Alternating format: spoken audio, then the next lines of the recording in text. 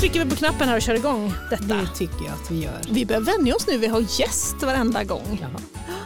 Så nu, det var inte så från början. Nej. Vi har faktiskt presenterat det redan i förra veckans podd, bara liksom en liten teaser så. Mm. Men det är i alla fall Olof Utbult som är här. Mm. Och innan vi ser något annat så säger jag äntligen får vi snacka om pengar. Ja. Bara slår sådana dollartecken i ögonen på Ingrid här nu. Ja, varenda säsong, vad ska vi prata om? Men ska vi inte prata om pengar, säger jag då ju. Men, och så har vi liksom inte riktigt fått någon bra idé på vem kan prata pengar. Nej. Men jag måste bara säga att en av mina huvudfrågor som jag alltid tänker på, det är så här, blir man alltid liksom lyckligare ju rikare man blir? Och det andra är att det verkar så tabu att få prata om pengar. Så jag är supertaggad. Nej, det är bra. Men jag tänker att när jag skulle försöka locka hit dig till podden så skrev jag ju rätt så bra. Smickrande och snärtig tyckte du nog själv. Det var en sportig kristen bankman. Ja, visst. Eller det var ju träffande. Ja, men det var väl det. Några av dina intressen, antar jag. Så du hade väl rekat innan lite kanske, tror jag. Jo, men jag hade lite koll på det. Så men du känner inte Olof egentligen? Nej, det gör jag inte mer inte än att man känner till. Och jag vet att du håller på med fotboll här ute en hel del. Och jag tror att du har träffat på min man några gånger i olika sammanhang med fotboll och så att det är ett namn som man har hört. Och inom kyrkan också såklart. Ja, när vi har mötts på lite olika. Ja. Men känner det ju ta i. Ja, just det. Och jag har bara sett det i fotbollskläder. Så det har varit min enda koppling. Men du har sett mig där? Ja, i något sammanhang. Ja. Men hörni, alltid kaffe först. Alltid kaffe först. Innan man liksom... Bra. Det är gött. Då tar vi och häller upp kaffe. Och vi får ju ändå erkänna att den här podden spelar vi ju in också på kvällen. Det gör vi ju vanligtvis inte. Nej, väldigt sällan. Ofta, både Ingrid och jag är egentligen väldigt, väldigt morgonpigga. Alltså, så vi skulle kunna podda runt 7-snåret på morgonen. Nej, men jag var glad att det var nu då. Du hade ju hunnit innan jobbet då kanske. Ja, alltså jag börjar ju 7:30 så går upp 7:30. Det hade vi hunnit. Jag har ju det bra, men jag jobbar ju här ute då. Men, om du Ingrid har en enda fråga som handlar om man blir lyckligare om man är rik. Då undrar jag bara vad man har för sig på banken efter 3. Det är ju en sån där, är det en låt eller vad är det? Ja, men det är, ska vi se, jag tror det är Hasse och Tage som körde någon låt om det. Vad i hum har man för sig precis, på banken efter 3? Där, och efter 3, och det var ju så, det var uppe 10-3 förr i tiden. Och nu har vi lite annorlunda nu, men det var det alltid det. Så vi mestadels dricker kaffe, är det. Ja. Men du, innan vi går inte in på det än. Vi spar lite på det. Men vi ska komma ihåg att i Facebookgruppen måste vi dela den här låten med Hasse och Tage. Ja, det får vi göra. Jag tror det. Jag är ganska säker på att det går ju. Jag tänker att idag är det ju kväll och jag var lite hungrig. Så idag blir det kvällsmacka och guldpengar. Nämen. Du är la för det. Nej, får vi ta en bild. Det här måste vi ha bild på. Guldpengar också såklart. Ska jag ha kvar min macka? Ja, du får ha kvar den där lite. Ja, jag tror nästan Olof får hålla den. Bankmannen får hålla i guld.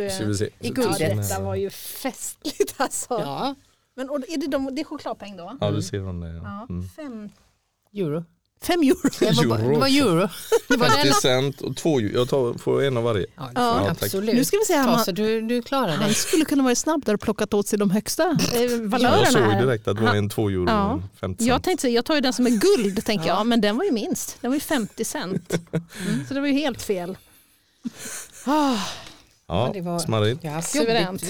Det finns, just det där vid brickorna där. Ja. Det behöver inte alla veta när jag pratar om det här. Ja, ska vi ta ett kort och lägga upp det var brickorna finns. Så, bra. Men du var bra med en kvällsmacka, det tror jag ändå kommer vara. Väldigt bra. Väldigt bra. Euro, ja. Kommer vi få det i Sverige? Kommer det bli så? Jag vet inte. Jag vet inte heller, tveksamt. Det var ju då när de började med EU och det hela, och så röstades det om det. Det blev ju inte. Nu är det klart, svenska kronan är rätt så svag nu, så det är ju inte, danska kronan är ju knuten till euro på något sätt och har lite hjälp av det i sin kurs. Det här, nu får du så här blanka ansikten. Det är så underbart, Karolina. Och du får säga till liksom om, nej, nu blir du för djup på ekonomin här. Men så svar, jag vet inte. Men hade det varit bra? Jag tänker bara så här, hade jag kunnat räkna och förstå vad saker kostar, men hade det varit bra liksom något Men euro, när man är ute och reser så vet man, alltså, man lägger väl på nolla ungefär. Fast det är inte riktigt sant nu. Ja, precis. Eller 11 kronor. 11. Lite mer till och med. Men, så där, det tycker jag är blanka ansiktet. Det där hade du koll på, ja. Men då, nu måste vi pausa. På tal om koll. Carolina har även i den här förpodden från förra helgen gissat på ditt favoritfotbollslag. Nu blir det spännande. För jag sa så här, varför jag snackar om Arsenal. Ingrid sa nämligen så här. Då kanske det blir lite prat om Arsenal och sånt där i Englands fotboll. Så sa jag tror inte att Arsenal var ett lag som ska nämnas. Utan det kan nämnas, men inte mitt favoritlag. Det är inte ditt favoritlag. Nej. Kan du berätta för oss? Nej, säg. Manchester City. Helt rätt. Men det var nämligen så att när vi höll på och mässade fram och tillbaka om olika dagar så kan jag absolut inte den och den och den, för då är jag i England och kollar på fotboll och det är bara Manchester City. Ja, just det. Jag gav det en liten teaser. Fast imorgon ska jag till Köpenhamn. Aha. Och titta på en Champions League-match mellan Köpenhamn och Manchester City. Du är researchen alltså. Det är så nördigt. Ja. Oj. Då har vi klarat att jag faktiskt var i Sheffield i somras och tittade på damerna. Så det, ja, det tycker jag ändå är lite, men det har jag redan pratat om. Ja. Ingrid brukar inte åka på sånt här. Vi går vidare till ett intressant ämne. Ja, absolut. Men hörni, kan vi inte kasta oss in i det här ämnet nu då? För då, det jag egentligen funderar på först, är det som håller folk vakna om natten just nu, tror du? Det här med pengar och ekonomin? Ja, men det finns väl en fara med det. Det kan ju vara en oro. Och det kan vara både brist på pengar och man känner att man är orolig för hur ska vi klara detta.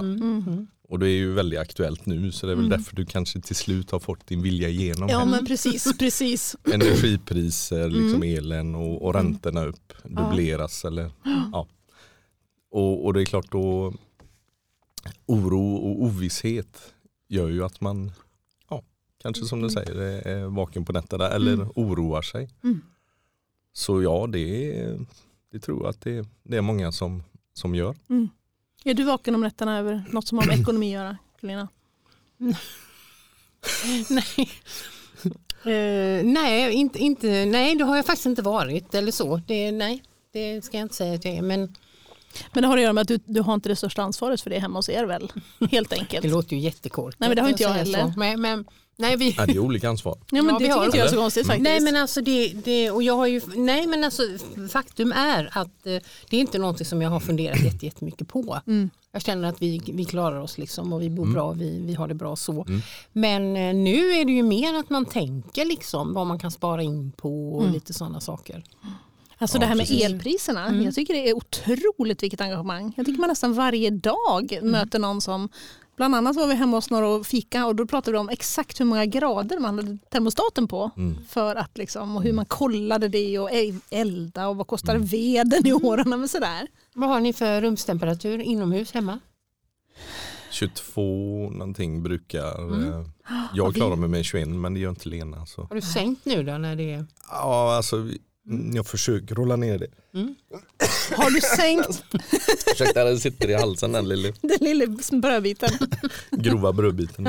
Ta lite vatten till. Men har du sänkt utan att säga till hemma? Nej, men det märks ju rätt så snabbt. Så det märks. Då är det många filtar på i soffan. Alltså det är ju liksom under dagen. Då tänker man inte så mycket på det. Dels är man ju inte så ofta hemma. Men på kvällen typ när man sätter sig i soffan och lägger sig så tänker man, nej men vad är detta? För jag tycker vi har kallt. Okay. Och Claes har sänkt, helt klart. Alltså utan att säga till? Nej, men säga till. Men liksom... Kolla det. Det man, nej, jag vet ju att han har sänkt. Ja. Nej, men det är ju en stor del av energiåtgången är ju uppvärmningen. Men du, vad tror du? För då, jag såg någon gång på nyheterna, nu är det räntan hade gått upp, vad det nu är, att den har gått upp lite grann kan vi säga. 1% senast. Och så var det intervjuer på stan och då var det så här, och det var liksom som att det var kris och katastrof. Både sådana som man märkte hade lite mer pengar och de som kanske hade ganska tufft. Men bedömer du att det är så farligt då? Alltså för folk i allmänhet? Alltså farligt, det beror ju på hur man har rättat sig efter den ekonomin man har.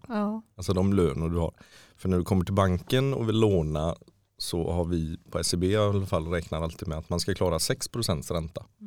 Och nu vad är det nu? Liksom, nu är den på typ, du betalar väl kanske mellan runt 3 för en rörlig. Mellan 2,5 och upp kanske 3,5-4. Och vi som har varit med länge vet ju att 90-talet, men då var det liksom över 10%, upp mot 14-15% ränta. Men i alla fall, men ifrån att betala 1,5 till 3, men det är ju dubblering. Såklart har du räntekostnader på 5 000, alltså är de 10 000. Även om man har lite skatteavdrag och lite sådär. Men så det är klart att, men då blir det mer okej, men nu får vi tänka till vad gör vi av pengarna och konsumerar. Och så har vi livsmedelspriser på det. Det nödvändigaste liksom. Just det. Men är det att folk lånar folk för mycket? Är det det som är men det är väl det som är att du ska klara 6% ränta, men just nu har den varit typ 1,5. Och då är ju frågan, sparar man mellanskillnaden där då? Som en buffert för att klara när det blir tuffare tider. Men jag tänker om det generellt sett kanske man inte har gjort det. En del har säkert gjort det, men kanske inte så många. Om det har varit 1,5 och nu är 3, och man ändå ska klara 6%, då är det är ju ett jättehopp igen. Ja, det är dubbelt till liksom. Men stora lån blir stor kostnadshöjning. Det måste det ju bli. Jo, men det blir ju det i verkligheten. Eller liksom den, vad har vi kvar liksom månadens slut? Och även om som sagt i månadens slut så räknar banken med. Du ska ha en viss peng kvar att leva på. Ja, efter det. Ja, är det väl tilltaget? Eller liksom, kan man lita på de summorna? Det är ju det. Är det så? Ja. Och då är det med amortering och liksom vad du betalar av och allt. Men det är det jag menar, vad vi generellt sett unnar oss ganska mycket, har kunnat unna oss ganska mycket. För räntan har varit så låg under så lång tid. Just det. För det är ju mer om det går upp och ner och som sagt 90-talet upp och så sen ner. Men jag vet när vi köpte hus för 20 år sedan då låg räntan ungefär som den gör nu. Bara något lån på någon 5-åring på 5% eller något sånt där. Och det är ganska surt när det börjar gå ner sen. Men samtidigt är ju det en försäkring att binda räntan. Men du tänker att folk har vant sig nu då? Antingen har man börjat låna i den här goda tiderna så man aldrig har fattat hur dyrt det kan vara att låna. Kan det vara så? Ja, men alltså, även om vi säger 6% så är det liksom, men sluta. Det händer ju inte. Nej. Och sen är det väl det lite jobbiga nu att det går så snabba höjningar. Vanligtvis så är kanske Riksbanken höjer 0,25. Och så går det ett par månader så 0,25 till och så är det lite, nu är det 1% liksom på ett möte. Så det blir ju så stora relativt den låga räntan. Så det blir mindre kvar liksom att leva på. Och då är det då resor och annat, nöjen och annat som man kanske får dra in på då. Just det. Men det här är första gången jag tänker den här tanken. Man säger så här att vi måste gå till banken och försöka få lån. Och så är det så här, alla liksom håller tummarna och bara, hoppas vi får lån. Så här. Jag har aldrig tänkt på att banken hjälper dem att säga att hej, jag tror inte det är ingen bera idé att du lånar så här mycket. Det är egentligen det ni gör då. Jag tänker så här, varför vill de inte låna ut? Jag vill låna de här pengarna liksom. Nej, men det är ju era inkomster. Det är ju inkomster man räknar på. Vad har ni för löner? Och hur mycket lån klarar man av på det? För att kunna leva ett bra liv ändå. Ja, precis. Så svårare än så är det inte. Men som du så säger. Alltså, vi får hjälp med att leva via banken. Efter 3. Eller före 3. Före 3, det är före. Mellan 10 och 3. Just det. Men du, då har en fördom här. Vi bor ju på Öckeröarna då. Och där uppföljer jag att det är så otroligt mycket välrenoverade hus. Snygga hus och fräscht liksom. Är det så att folk har mycket lån här ute? Eller är det så i hela Sverige? Jo, men alltså det är ju priserna, för det är ju ändå så. Mycket lån gör ju också att du har ett hus som är värt mycket pengar. Ja. För du får ju aldrig låna mer än 85% av husets värde. Just det. Oavsett hur mycket inkomst du har. Men för resten ska man kunna betala själv med egna sparade medel. De här. Just det. Nej, men då är det ju att husen är mycket värda, eller de är dyra kan man ju säga också då. Ja, just det. Och det är ju närheten till Göteborg som gör lite att det spiller över här. För det är klart, går man uppåt i kusten och inåt till landet så är det kanske halva priset på hus. Och mindre lån, mindre räntor liksom. Eller lägre räntekostnader. Det måste jag också så det generellt så om man jämför resten av landet, För det dumma är ju att om man har ett hus som är värt jättemycket, det hjälper ju inte så att säga. Eftersom det är inte pengar jag har. Jag vill gärna ha ett hus att bo i också. Det är ju det. Så det är liksom, man kan ju inte äta av huset. Om man säger. Nej, och det är ingen som har lust att sälja sitt hus för att när det börjar knapra sig så säljer man sitt hus. Så nej, tänker precis. Inte. Så därför är det ju bra att spara undan en slant också. Som man säger, ha en buffert om det börjar krisa lite. Men jag tycker, hemma hos oss har vi ibland diskuterat om vi ska göra, typ vi byter massa fönster, det kostar hur mycket pengar som helst och taket och nu pratas det om solpaneler och sån här grejer va. Och då är det någon i vårat hushåll som säger att det bara ökar värdet på huset. Det är bara positivt liksom att man lånar till sådana grejer som gör att värdet på huset stiger. För visst, de fönsterna det är hur snyggt som helst. Och jag menar visst, solpaneler och sådana saker. Är det så? Är det en bra strategi? Ja, alltså strategi det är ju ändå, det är ju inte fel tänkt. Att för värdet, som sagt, om du gör en värdehöjande som du säger, investering, renovering eller ombyggnation så ja, då är det klart, då är det ju om och när du ska sälja, ja men då är det ju förmodligen ett högre pris, men nu under hösten så har det ju varit lite nedgång, för det är ju samma där, oron, högre räntor, höga energikostnader, mycket mer, då är det ju färre som tittar på objekten som är ute till försäljning. Just det. Och då är det ju liksom tillgång och efterfrågan. Nu är det rätt så mycket tillgång. Alltså flera hus till försäljning. Men det är inte så många som kommer och kollar. För nu är det ju, man vågar inte det nu. Nej, vi kanske inte vågar nu då. Nej. Sen är det ju lite självuppfyllande att media basunerar ut allt. Hur illa och hemskt och kaos. Och viss sanning finns det ju. Men, det funderade jag på, för att vi har varit under ett år ungefär, eller egentligen förra året, spekulanter på någon typ av lite torp nere i Halland där jag kommer ifrån. Och då var vi under en period innan, alltså typ under pandemin och kollade, och då var de ju betydligt mycket billigare än vad de är nu. Jag vet inte, för jag har också hört att priserna ska sjunka, men det har inte jag upplevt. Men nej, överallt gör det inte det, och som sagt, men det är också väl bondvischan på Halland då. Ja. Som är het. Ja, som är mycket het. Nej, men så den tillbaks till någon i hushållet som har påstått det. Så över tid, som man säger, på lång sikt, Sen kan det kortsiktigt kan det hända att det blir en prisnedgång lite så som det är nu. Just det. Med huset. Ja, försiktig. Folk blir försiktigare, man väljer att kanske inte byta upp sig. Eller. Man måste bo kvar på öarna ett antal år alltså. Ja, men det är bara en fördel. Innan det här med solceller ska löna sig, då får man ju bo 10 år. Jag har inte bott någon annanstans i alla fall i 50 år. Och du kan vittna om att det går bra. Ja, det är tomt. Men nu tillbaka till det här med banken efter 3, eller överhuvudtaget på banken. Vad gör du? Vad jobbar du med? Just det, jag är ju företagsrådgivare. Så jag hjälper ju företagarna här ute med bland annat och låna pengar om de behöver investera. Köpa någon fastighet eller någon maskin eller något sånt där. Men jag hjälper med hela deras ekonomiska, för det är liksom även pensioner och försäkringar och sparande och betalningar. För det jag skulle fråga var, då träffar du inga privatpersoner, men det stämmer inte, för det är så många småföretagare. Blir det då att det liksom, att man tar hänsyn till hela... Ja, alltså man som sagt, så jag har företagen och sen är det någon som hjälper företagaren, personen med det privata. Så då har vi privatrådgivare som hjälper dem med det. Så jag hjälper inte till hela vägen, utan sen har ju lite koll på det här med privatekonomin också då. Men så då har vi, men det är det jag främst gör. Men har det ökat nu med den här liksom, för oron som jag uppfattar finns nu är ju, tänker jag, mycket som privat, att man privat tänker på sina elpriser och sådär, men spiller det över på företags... Nej, men företagen råkar också ut för, det är ju samma de som har lånat pengar. De får betala högre räntor, det är ju samma där. Och de är generellt sett högre än vad privatpersoner betalar. Det är lite större risk. Och även företag får ju högre energikostnader.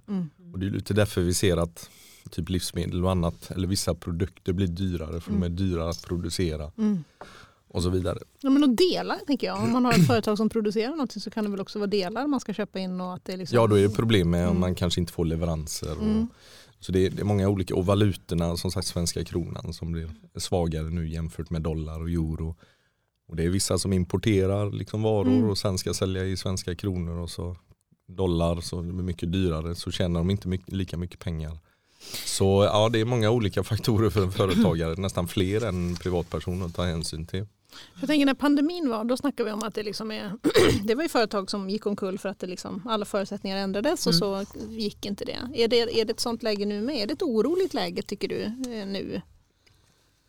Jo, i vissa branscher så kan det finnas en oro. Och det är väl som sagt det extra, det är när vi unnar oss. Inte det mest nödvändiga. För livsmedel, mat behöver vi alltid. Sen kanske vi inte köper den dyra rosten, väljer någon billigare eller väljer något billigare alternativ. Men ska jag ut och resa eller ska jag liksom gå på restaurang eller gå på någon konsert eller något sånt där. Ja, det vi unnar, och då är det ju företag bakom det som erbjuder tjänster eller produkter. Men då tänker jag på handeln och restaurangerna och det här är ju... Jo, det finns ju liksom, det kan ju då. Men sen är det ju, pandemin var det ju bara locket på. Ja. Nu är det ju mer upp till var och en. Det är ju generellt sett vi pratar nu då. Att det är klart det finns fortfarande många personer i vårt samhälle som har gott om pengar och som kan unna sig. Men det är det som du var inne på förut, de som har nyligen kanske köpt hus. En familj med ett par, 2-3 barn eller någonting. Det är klart, där blir ju, kan det bli tuffare. Och det är alltid tuffare i starten än lite senare i livet. Ja, just det. Generellt sett. Ja, visst är det. Absolut. Generellt sett. Men, så det kan väl, det finns en viss oro i banken också. Eller generellt att det kan komma tuffare tider. Jag kommer ihåg när vi skulle köpa vi planerade att köpa ett hus i Juvik, eller förlåt, inte Juvik, vad heter det där vi ser? Lilleby. När vi var nya i Göteborg. Då pluggade ju min man fortfarande och jag hade liksom typ 14 000 i lön som pastorsadjunkt. Det var inte mycket inkomst. Och då var vi i Lilleby och hade fått nys om ett nybyggt hus som man skulle köpa. Det skulle kosta 1 miljon. Och det var ju helt galet. Liksom. Man är ju inte miljonär, galet, tänkte du. Mycket pengar liksom. Man bara kände, nej, pappa fixar med någon bankman han kände ner i Halmstad. Nej, vi löser det. Ni kan få låna pengar till detta. Och det hade vi säkert haft gott av idag. Det är ju såklart, detta är många år sedan. Men jag kommer just ihåg det där, det stod 1 miljon. Alltså man kände ju bara, gud vad mycket pengar. Nej, precis. Och nu är det svårt att få något under 5 miljoner om du ska ha något att flytta in i. Som ja. Men du, tycker du att du har ett meningsfullt jobb? Är det liksom Jo, det känner jag. Man får hjälpa människor. Det är något jag gillar i allmänhet, så då är det bra att kunna få göra det på jobbet också. Så för det på något sätt, liksom hitta lösningar och ja, för det kan väl vara att man typ nästan kan ha liksom nästan lite panik när man kommer till er eller man är orolig. Jo, men alltså det är ju så, tack och lov är det inte så ofta, men det händer ju som sagt att företag och personer får det tufft. Och det kan vara liksom skäl som man inte själv kan påverka eller något som kan göra. Och just de här pandemin då när det stängs ner helt. Och vissa företag då rullar det på för de har en så, eller som jag, mitt egna jobb. Jag hade ju liksom mina kunder, jag kunde ju föra mitt, eller jobba som ändå, i stort sett som vanligt, men däremot andra liksom får helt stänga ner. Och är det inte också så att för att man är företagare så behöver man inte på något sätt förstå sig på ekonomi? Man kan ju bara vara duktig på sitt hantverk eller sin grej. Ja. Men det är bra att ha lite. Men det är inte viktigt. Det är viktigt att ha någon annan än bankmannen då. Ha någon ekonomisk rådgivare med sig i så fall. Så man inte blir blåst av bankmannen? Är det det du tänker? Nej, utan det är snarare som man förstår. För det blir liksom, banken vill ju vara ett bollplank eller jag som rådgivare.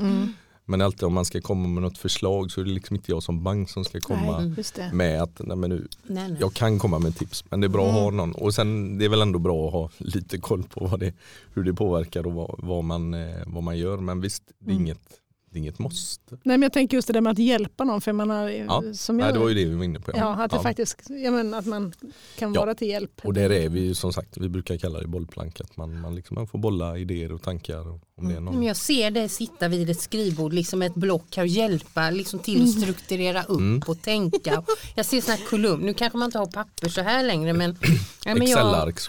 En Excel-ark. Jag är inte förtjust i det. Jag gillar bättre när det är på papper. Ja, jag ser att du ser den här. Du ser banken. Du kan ju skriva ut Excel-arket också. Jo, nej, men jag är mer. Ja, du skriver. Jag skriver typ mina predikningar för hand. Jag har aldrig jag har inga PowerPoint. Nej. Nu ser jag framför mig när du lekte barnmorska också hade olika blanketter blanketter och så. Han lekte du bankman någon gång? Nej, det har jag faktiskt aldrig gjort. Nej, det är... Men det är kassaapparat kanske? Just det, det är kul. Och sånt hade man. Jag hade lekstuga med apparat och björklöv som var pengar och sånt. Just det. Men Monopol har du spelat? Jajamän. Det var ju lite bank. Men det finns ju en fördom om att banken är ond. Alltså banken sitter på... Förstår ni vad jag menar? Att skitsnack om banken. Att bankerna skor sig och det är... Tjänar mycket pengar. Ja, precis. Och stackars lån. Är det så? Nej. För det, man är väl ett företag som ska tjäna pengar också på något sätt. Alltså SEB det är ett aktiebolag. Vi har aktieägare. Och de förväntar sig avkastning som det heter. De vill ha avkastning på sitt kapital. Så det är ju ingen institution eller någon inrättning som bara ska vara till och serva samhället. Men historiskt sett, nu har jag jobbat i banken i 30 år drygt, så 90-talet, då var det lite mer den där synen på banken. Att då var det ränta, liksom, antingen får du ränta på när du sätter in pengar. Och det får man ju faktiskt nu också förresten. Nu kan du få lite pengar, eller lite ränta på pengar som du placerar på konto.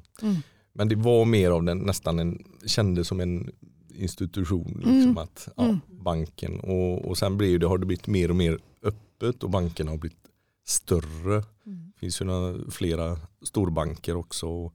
Och då blir det miljard. Så vi pratar miljarder. Att vi tjänar miljarder. Ja, just det. Då sticker det i ögonen. Så mycket. Men SEB är en väldigt stor bank.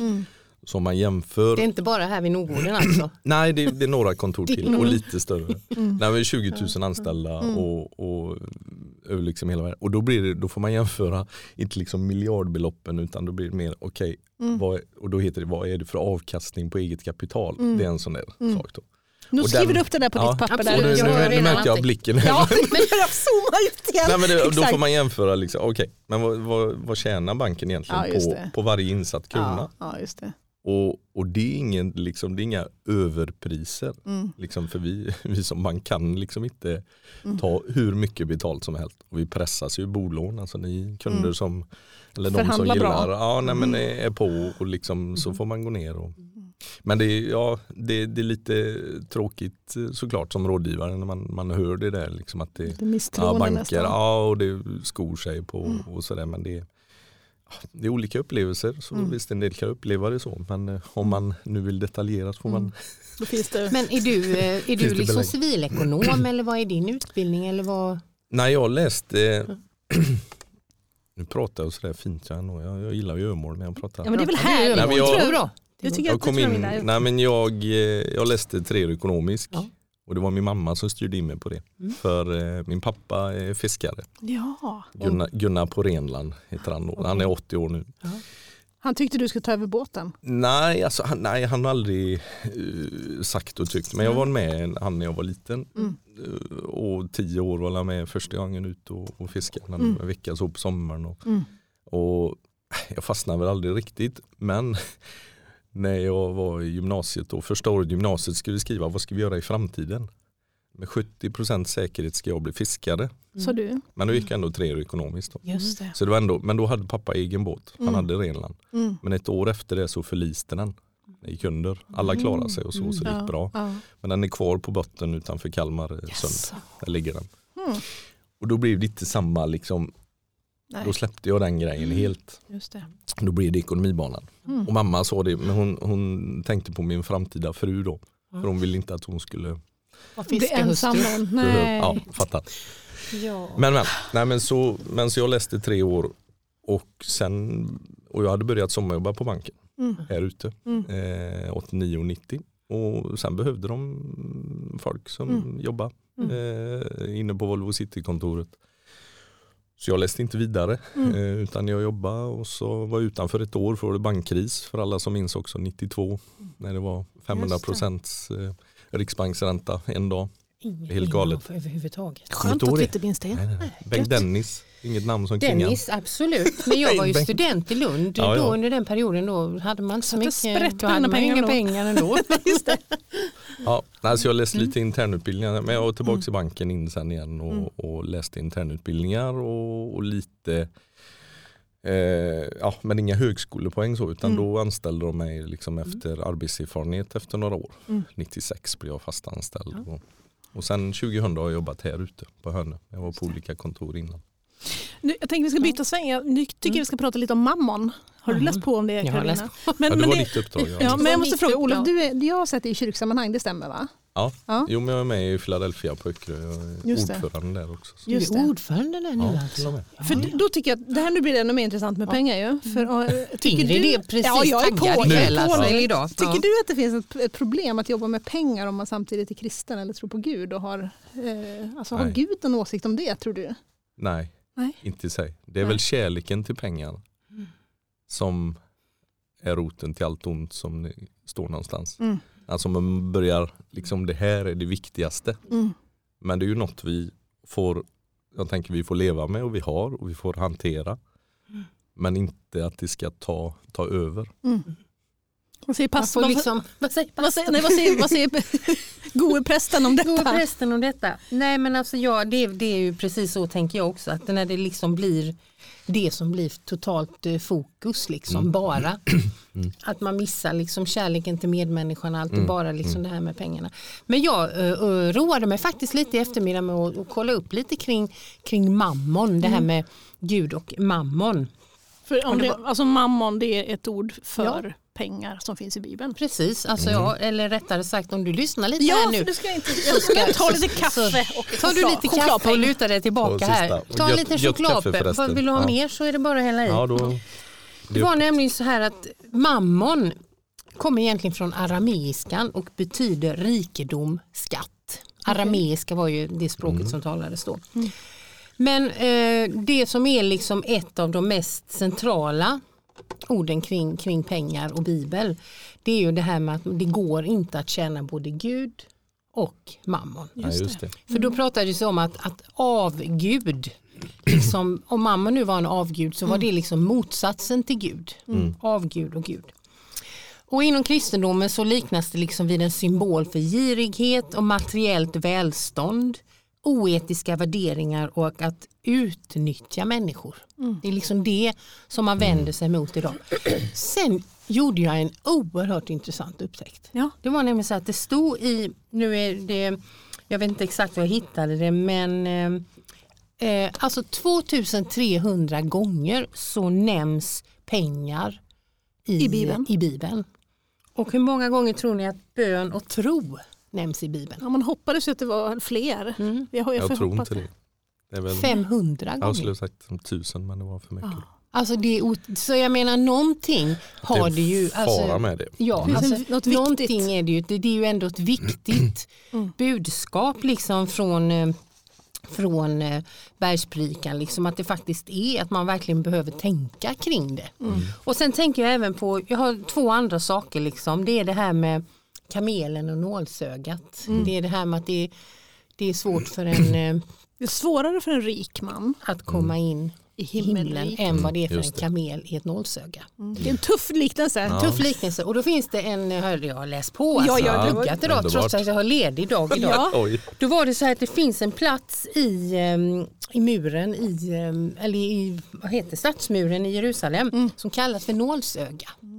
Och först har man tänkt att det har haft liksom med det att göra, men det är nog faktiskt inte så, utan det är verkligen synålen.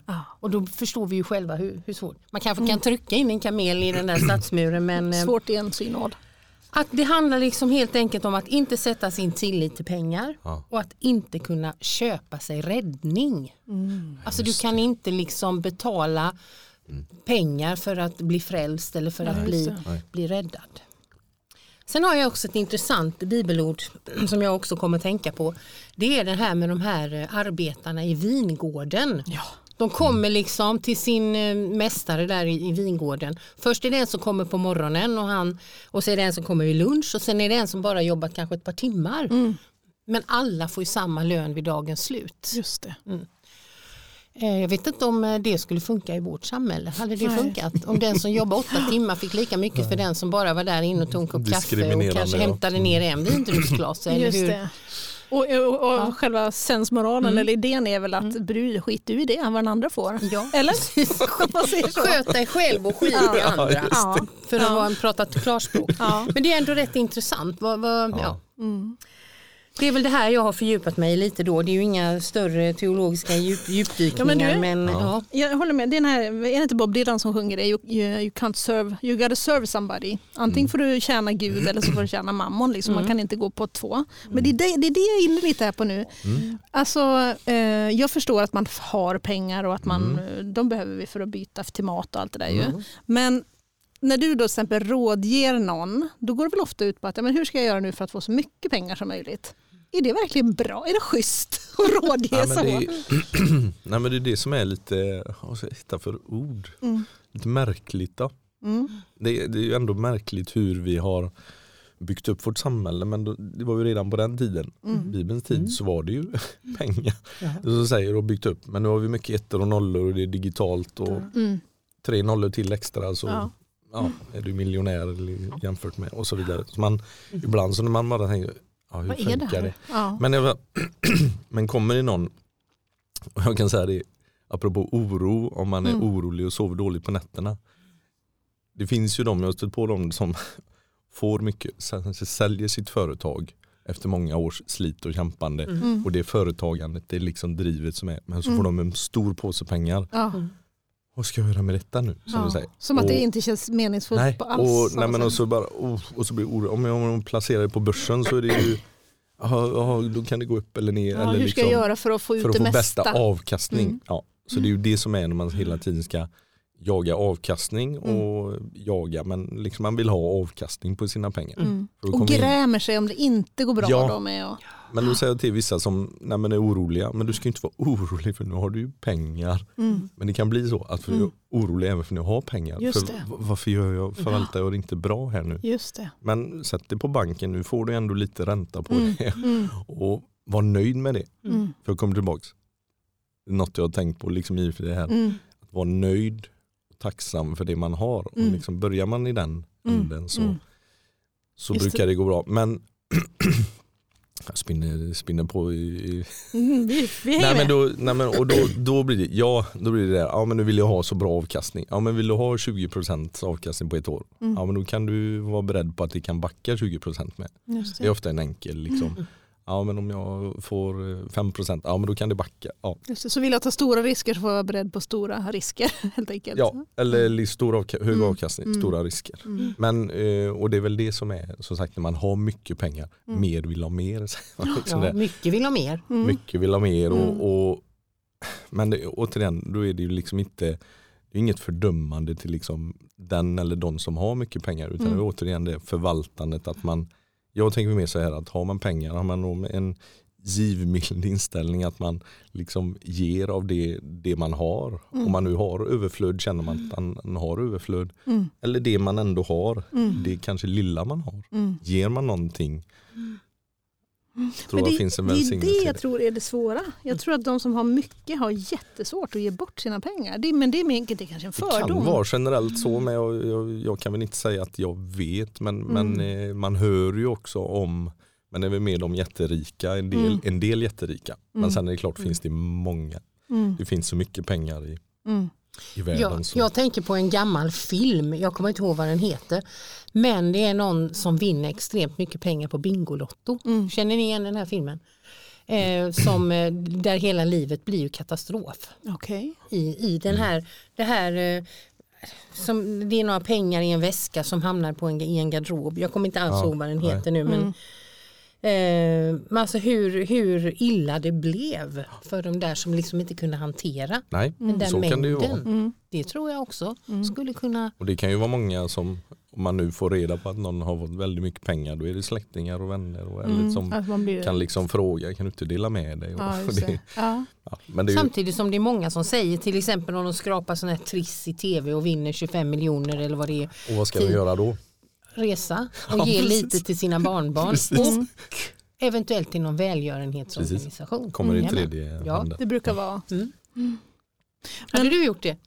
Nej, men jag har faktiskt, det här låter Jag vet inte om det låter antingen pretentiöst eller så, men jag vill faktiskt inte helst ha för mycket pengar. Nej. Jag tror inte att jag skulle klara av.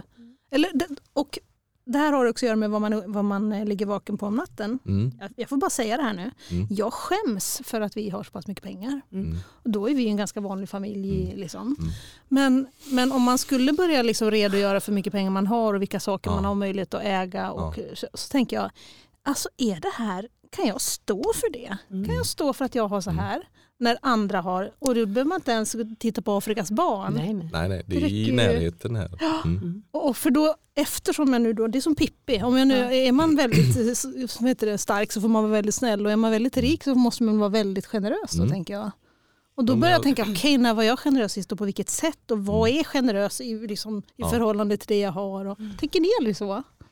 Jo, det kan jag väl helt lugnt säga att nej, men det är just den, vara nöjd med det man har, inte så att säga, man får givetvis göra det man kan liksom, och jobba och tjäna de pengar, men jaga de där extra möjligheterna. Det brukar sällan gå bra på börsen. Det är några aktier som jag har försökt mig på, men ofta så är det någon går upp och någon går ner.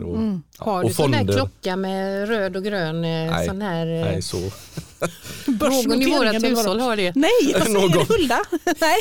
Hur många finns det i ert hushåll? Ja. Just nu är vi 3. En 13-åring och 2 vuxna personer. Okay. Ja, det var ändå en till. Där. Ja. Nej, men alltså det du säger, alltså lite kan jag känna att måste man liksom ha typ dåligt samvete för det? Måste man ha dåligt samvete för att man har lyckats? Så jag tänker att jag liksom, alltså jag har en prästlön, men jag är supernöjd med min lön. Alltså det är inte det. Men jag har ändå pluggat mig till det. Jag har studieskulder på 300 000 som jag håller på att betala av fortfarande. Jag tycker inte att jag behöver skämmas för att jag klarar mig bra och kan resa eller att jag kan. Det känner inte jag. Men det behöver inte innebära att jag inte sen stöttar olika plan och världens barn och allt vad det är. Det säger inte jag för att jag ska slå mig för bröstet att det är så präktigt, utan det ligger liksom mer i mitt liv, eller man säger. Jag tycker inte att man behöver skämmas för att man... Men jag tänker på sådana saker. Om där vi bor, där är det inte ovanligt att folk har en båt till exempel. Nej, precis. Eller 2 bilar.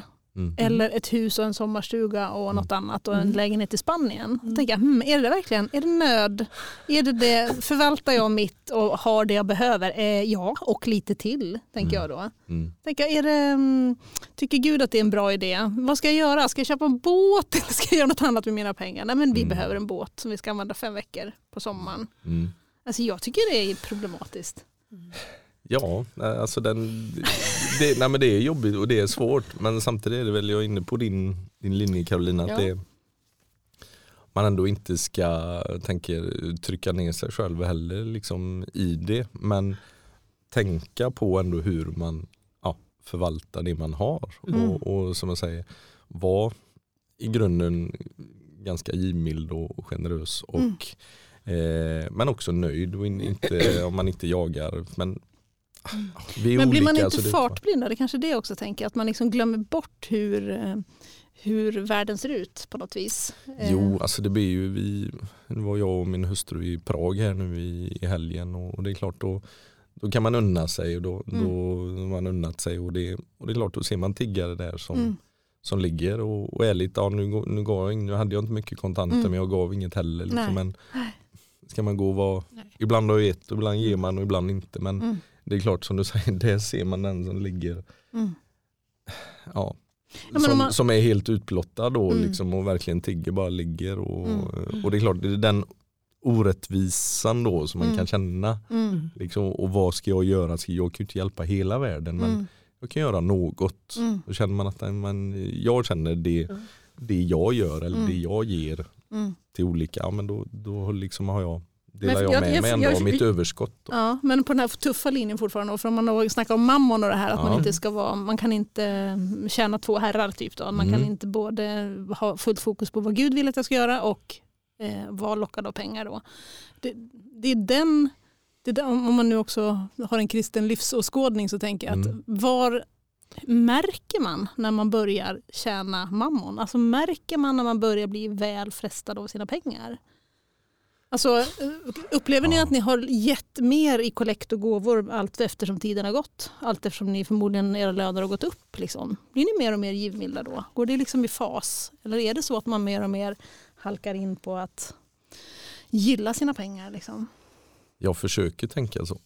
Jag försöker leva så. Att allt eftersom min lön så ger jag. För jag har en... Jag behöver inte säga vad liksom, eller hur mycket. Men har du liksom, en taktik för hur mycket för att du ska ge? Har du någon sån regelbunden taktik? Eller går ja, men på i liksom Bibeln, det finns ju en bra princip tänker jag som är 10:e och från gamla testamentet. Men sen är ju nya testamentet står det mer ge efter din förmåga. Det kan ju både mer och kanske mer till och med då. Och ge tillbaka. Jag känner i mitt egna liv att det är ge tillbaka till han som jag tror är min skapare. Som har skapat mig, gett mig mina gåvor och liksom älskar mig. Om jag får ge tillbaka till han på något sätt och via någonting. Via någon. Och just den är ju Philadelphia-församlingen på Öckerö då. Och sen, ja. Men du har ändå en medveten taktik för att liksom... Går du på känsla eller har du taktik? Är det så här, liksom, när det är krig i Ukraina då ger man pengar i panik? Ja, men liksom. då kan man ju känna att när det blir sådana där, om man tittar på de här galerna och de här grejerna som är liksom när det är, då kan man ju, men vi har ju så här regelbundna grejer som alltid går varje månad går det liksom regelbundet. Just det. Pengar. Men jag är liksom fortfarande lite provocerad av dig, Ingrid. Ja, det är nog det mest provocerade på den där. Ja. Nej, men jag känner att ska jag skämmas för att jag klarar mig? Ska jag skämmas för att jag har möjlighet att... Ja, men lite tycker jag. Nej, men om du jobbar liksom... Jo, men jag tänker, man ska inte skämmas för att man lyckas med sitt jobb och att man har ett jobb. Och det kan man vara stolt över och så. Men de pengarna du får när du har betalat din hyra och el och mat, ska du lägga dem på 4 000 kronors handväska då? För att du är intresserad av mode? Ja, nej, det skulle ju inte hända. Inte kanske den prylen, alltså inte så på det sättet. Men... Eller en resa, eller åka till Köpenhamn och kolla på fotboll. Ja, varför skulle jag...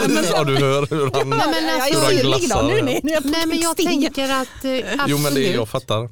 Absolut skulle jag mycket väl kunna unna mig att åka och bo på hotell några dagar i Stockholm och gå på kanske någon pjäs eller gå på någonting och ta min bil och åka dit och göra det. För att jag känner att jag har möjligheten. Det behöver inte innebära att jag inte sen ger av det som jag har för mycket av. Eller det som är... Men då kommer vi in på det där med givandet då. Ska man ge det som blev över eller ska man ge så att det gör ont? För om man säger att man har 8 000 kronor över en månad, ska man ge bort dem då? Eller ska man ge bort 2 och så åker man till Stockholm för 6 000? Ja, nu måste vi spara lite också. Ja, precis. Nu går det ju inte att åka till Stockholm så mycket. Nej. Nu blir det blankt här, jag hänger inte med i de kalkylerna. Bankmannen, nu var du snabbare än mig. Jag är ruggigt snabbare. Nej, men jag förstår vad du menar. Men jag känner bara att jag vill liksom inte lägga det på människor och känna den skulden eller den oron för det. Liksom, det blir utan jag tycker att det här med änkans skärv, alltså hon hade ju inte mycket liksom. En fattig kvinna som gav sin sista öre jämfört med någon rik som ger en del av sitt. Och sen är det den liknelsen är det ju inte utan berättelsen om Zacchaeus, liksom den tullindrivaren som verkligen skodde sig på. Han tog ju mer än nödvändigt i tull, liksom tullindrivaren. Och han var ju inte omtyckt, för alla visste ju. Så det är ju en väldigt tydlig liksom då. Riktig roffare. Inte dig liksom. Värre jag jämför dig inte med henne. Nej, men och sen liksom då ser Jesus han uppe i trädet och sen får liksom, men jag vill komma hem till dig, till mitt liksom, till mig. Jag är en syndare. Han visste själv att det här är inte bra det som jag gör, men när han får möta Jesus, när du förändrar hans liv och då skänker han liksom, och han ger tillbaks 4-dubbelt till dem som han har skott sig på, för han visste ju precis vilka det var. Just det. Så det är väl den där att självinsikten, nu blir det ytterligheten där, en som kanske då skor sig på någon, men och det är väl det man får landa in i, att det är den, men då om jag ger dem, och jag har en liksom ändå givmild, generös inställning till i de pengar jag har. Sen som du säger, taktik, men jag har ändå, eller jag har en grund liksom att men det jag ger av Det är inte bara på känsla när du blev utan lite mer. Så pass har jag eller i mitt liv liksom landat och tror liksom på det då. Och jag tänker vi som bor här ute i en otroligt generös kontext liksom. Många är ju väldigt generösa och delar med sig av det som de har. Ja, det märker man ju inte minst i Världens barn och sådär. Men det finns ju många. Vad kom vi på i detta året? Det är alltid någon kamp i de där. Jag har missat den gången. Kanske inte var lika högt upp. Jag vet inte. Men det är ju även kyrkorna och församlingarna som är klart som. Jag tänker, för det var ju väldigt häftigt när det här med Ukraina blev aktuellt att vi skulle öppna transitboende och så. Alltså det gick ju på, jag tror att det gick på 2 dagar. Då hade vi liksom fyllt vårat församlingshem med prylar, med hygienprodukter. Alltså folk gick ju man ur huset. Det var inga kontanter. Det kom också pengar och choklad och grejer. Och, alltså, så att jag menar när det... Och det känner man ju själv liksom. Att det känns ju, jag menar bara ens tid och ens engagemang. Det kan ju vara nog så viktigt som att ge kontanter liksom, eller att ge pengar. Men jag tänker också att det kan vara fokuset. När fokuset då blir att men nu har jag de pengarna där. Nu vill jag att de ska bli ännu mer som säger, avkastning då, och tjäna. Och jag placerar dem där på börsen. Eller jag placerar dem i bitcoin. För jag tror att det kan dubblas. Då kan man säga, tror man, är det någon som säger att men du kan få 50% avkastning här på kort tid, då är det förmodligen för bra för oss. Kan vara så, men då är hög risk. Risken är rätt stor. Ja.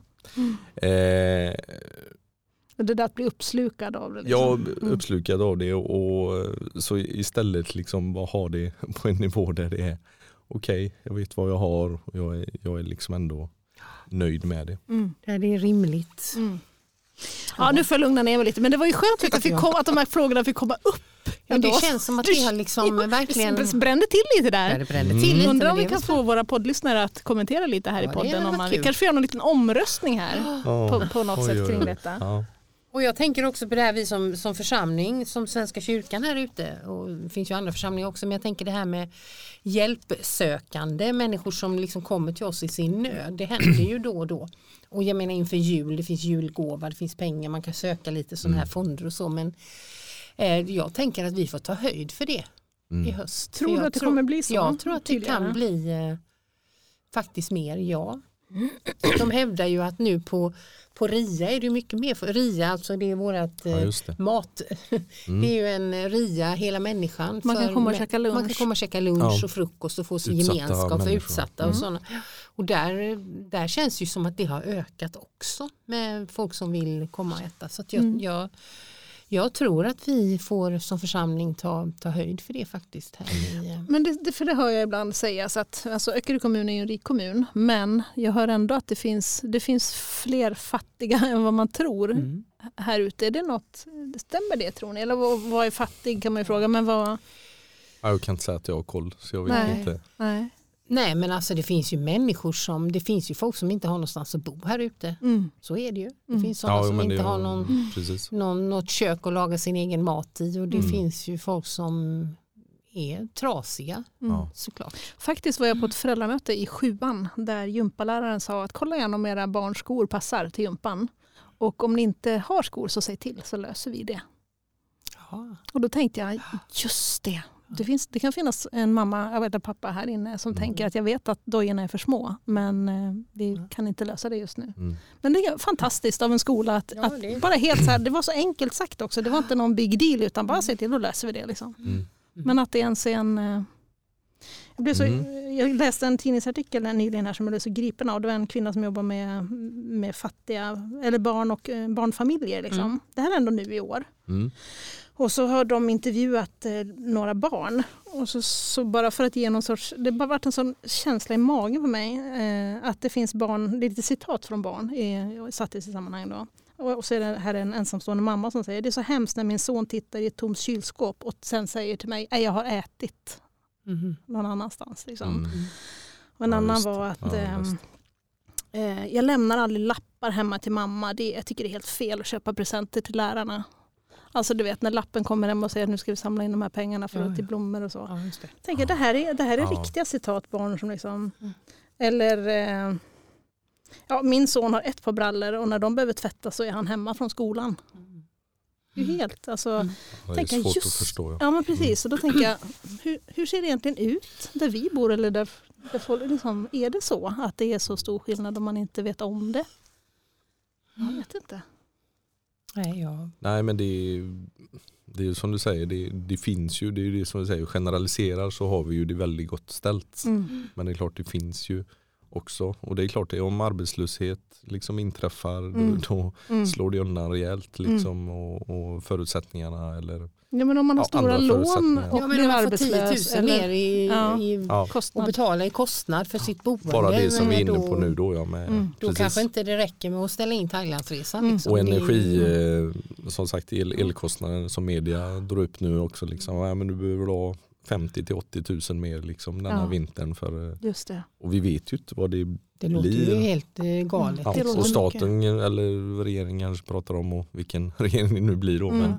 Men och kanske bidrag till liksom, som de har i Norge så har de bidrag på elpriserna då. Men kommer alla pengar ifrån? Ja. Hur ska man kunna kompensera? Jag tänker när elpriset var högst i vintras så fick man ju kompensation. Några tusen eller vad det var. Liksom är det bara en maskin som spottar ut sedlar eller hur funkar det? Ska vi ta det i nästa podd? Nu kan vi hålla på länge. Ja. Men ibland när staten producerar ju ändå eller pumpar liksom pengar ut systemen så har de gjort i pandemin i alla fall. På något sätt. Jag ska inte säga jag vet exakt och hur och allt. Men det är ju märkligt som du säger om det.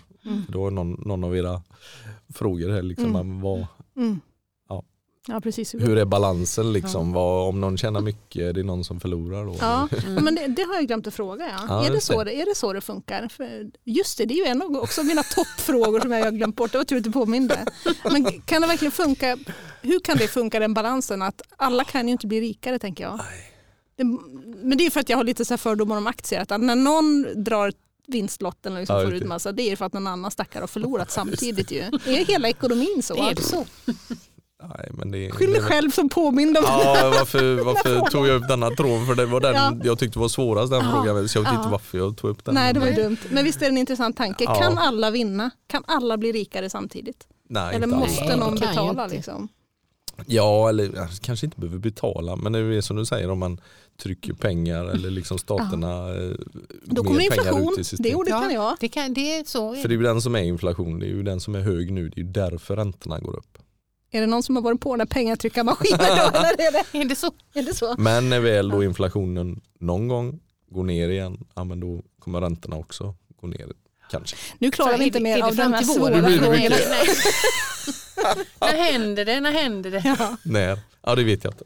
Hade jag vetat så hade jag. Hörrni, vi får inte missa en slutgrej här.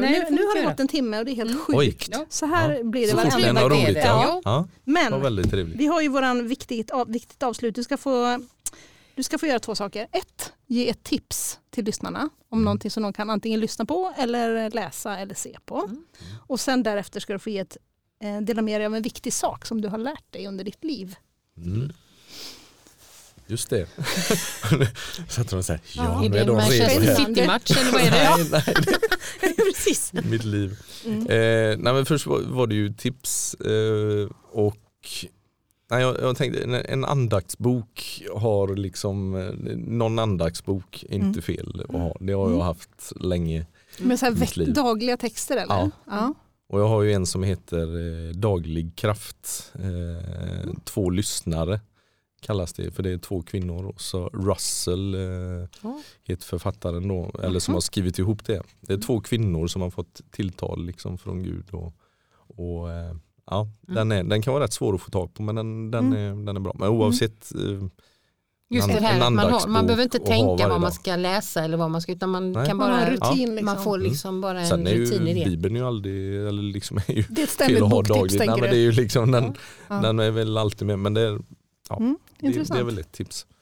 Men sen har jag vet inte om det, jag tänkte ändå på musiken som jag både älskar att sjunga och kan inte spela något, men sjunga kan jag och lilla och då blir det också att man lyssnar och sjunger med och sådär. Och då har jag en som heter Claes Wårdstedt med C. CLAS. Vi tipsar om detta ju. Det vill alltid göra. Det känner jag igen. Det är någon som har pratat om honom nyligen på Facebook. Ja. Nej, men han är ute och gör. Han var i Philadelphia för ett år sedan och hade en väldigt fin konsert där han pratade utifrån sin bok och utifrån texterna. Så han sjöng, hans första skiva är väl från tidigt 2000. Och så hans texter och hans liksom, det passar mig. Jag sjunger en hel del i Philadelphia i kyrkan också då, så då blir det att han både sångmässigt och texter de är väldigt fina. Det finns mycket fint. 2 bra tips som vi tar med. 2 tips till och med. Men vad säger du, har du lärt dig något viktigt som du skulle kunna dela med dig av som du tänker? Ja, den är ju 50 år nu så den är ju rätt så gammal, men nej, men lärt mig. Alltså det som följer, mina 2 förebilder är ju mina föräldrar. Mamma och pappa och på något sätt det jag har fått med mig från dem var liksom hjälpsam. Liksom är man hjälpsam och man en hjälpsam attityd och hjälper varandra så blir liksom livet omgivningarna liksom gladare och glädje vill man ju sprida. Men även hjälpsam och tacksam skulle jag vilja säga. Liksom att leva på något sätt i tacksamhet och när livet är tufft, vilket det är för mig också ibland och familjen när det inte är som man går som man har tänkt. Och försöka se ändå då och vara tacksam för det man ändå har. Och ja. Men tacksam och hjälpsam, det kanske hänger ihop lite också. Att det ena ger det andra. Jo, men det gör väl lite det. Och det är väl vara sen kom vi in på det med nöjd också. För det blir lätt att vi jämför oss och ska sträva. Och kan prata länge om det. Nu har det gått så lång tid här. Men ja. Var hjälpsam och var tacksam. Ja. Vilket bra slutord. Var det? Ja. Då tycker jag att vi får säga tack. Ja, det får vi göra. Tusen tack till Olof. Tack ska ni ha. För att du har hoppas varit ni med fick här. med er någonting. Ja. Alla kalkyler och räntor och procent. Det blir jättebra det här. Mammon. Hoppas du får en trevlig tripp till var imorgon? Köpenhamn? Ja, Köpenhamn ja.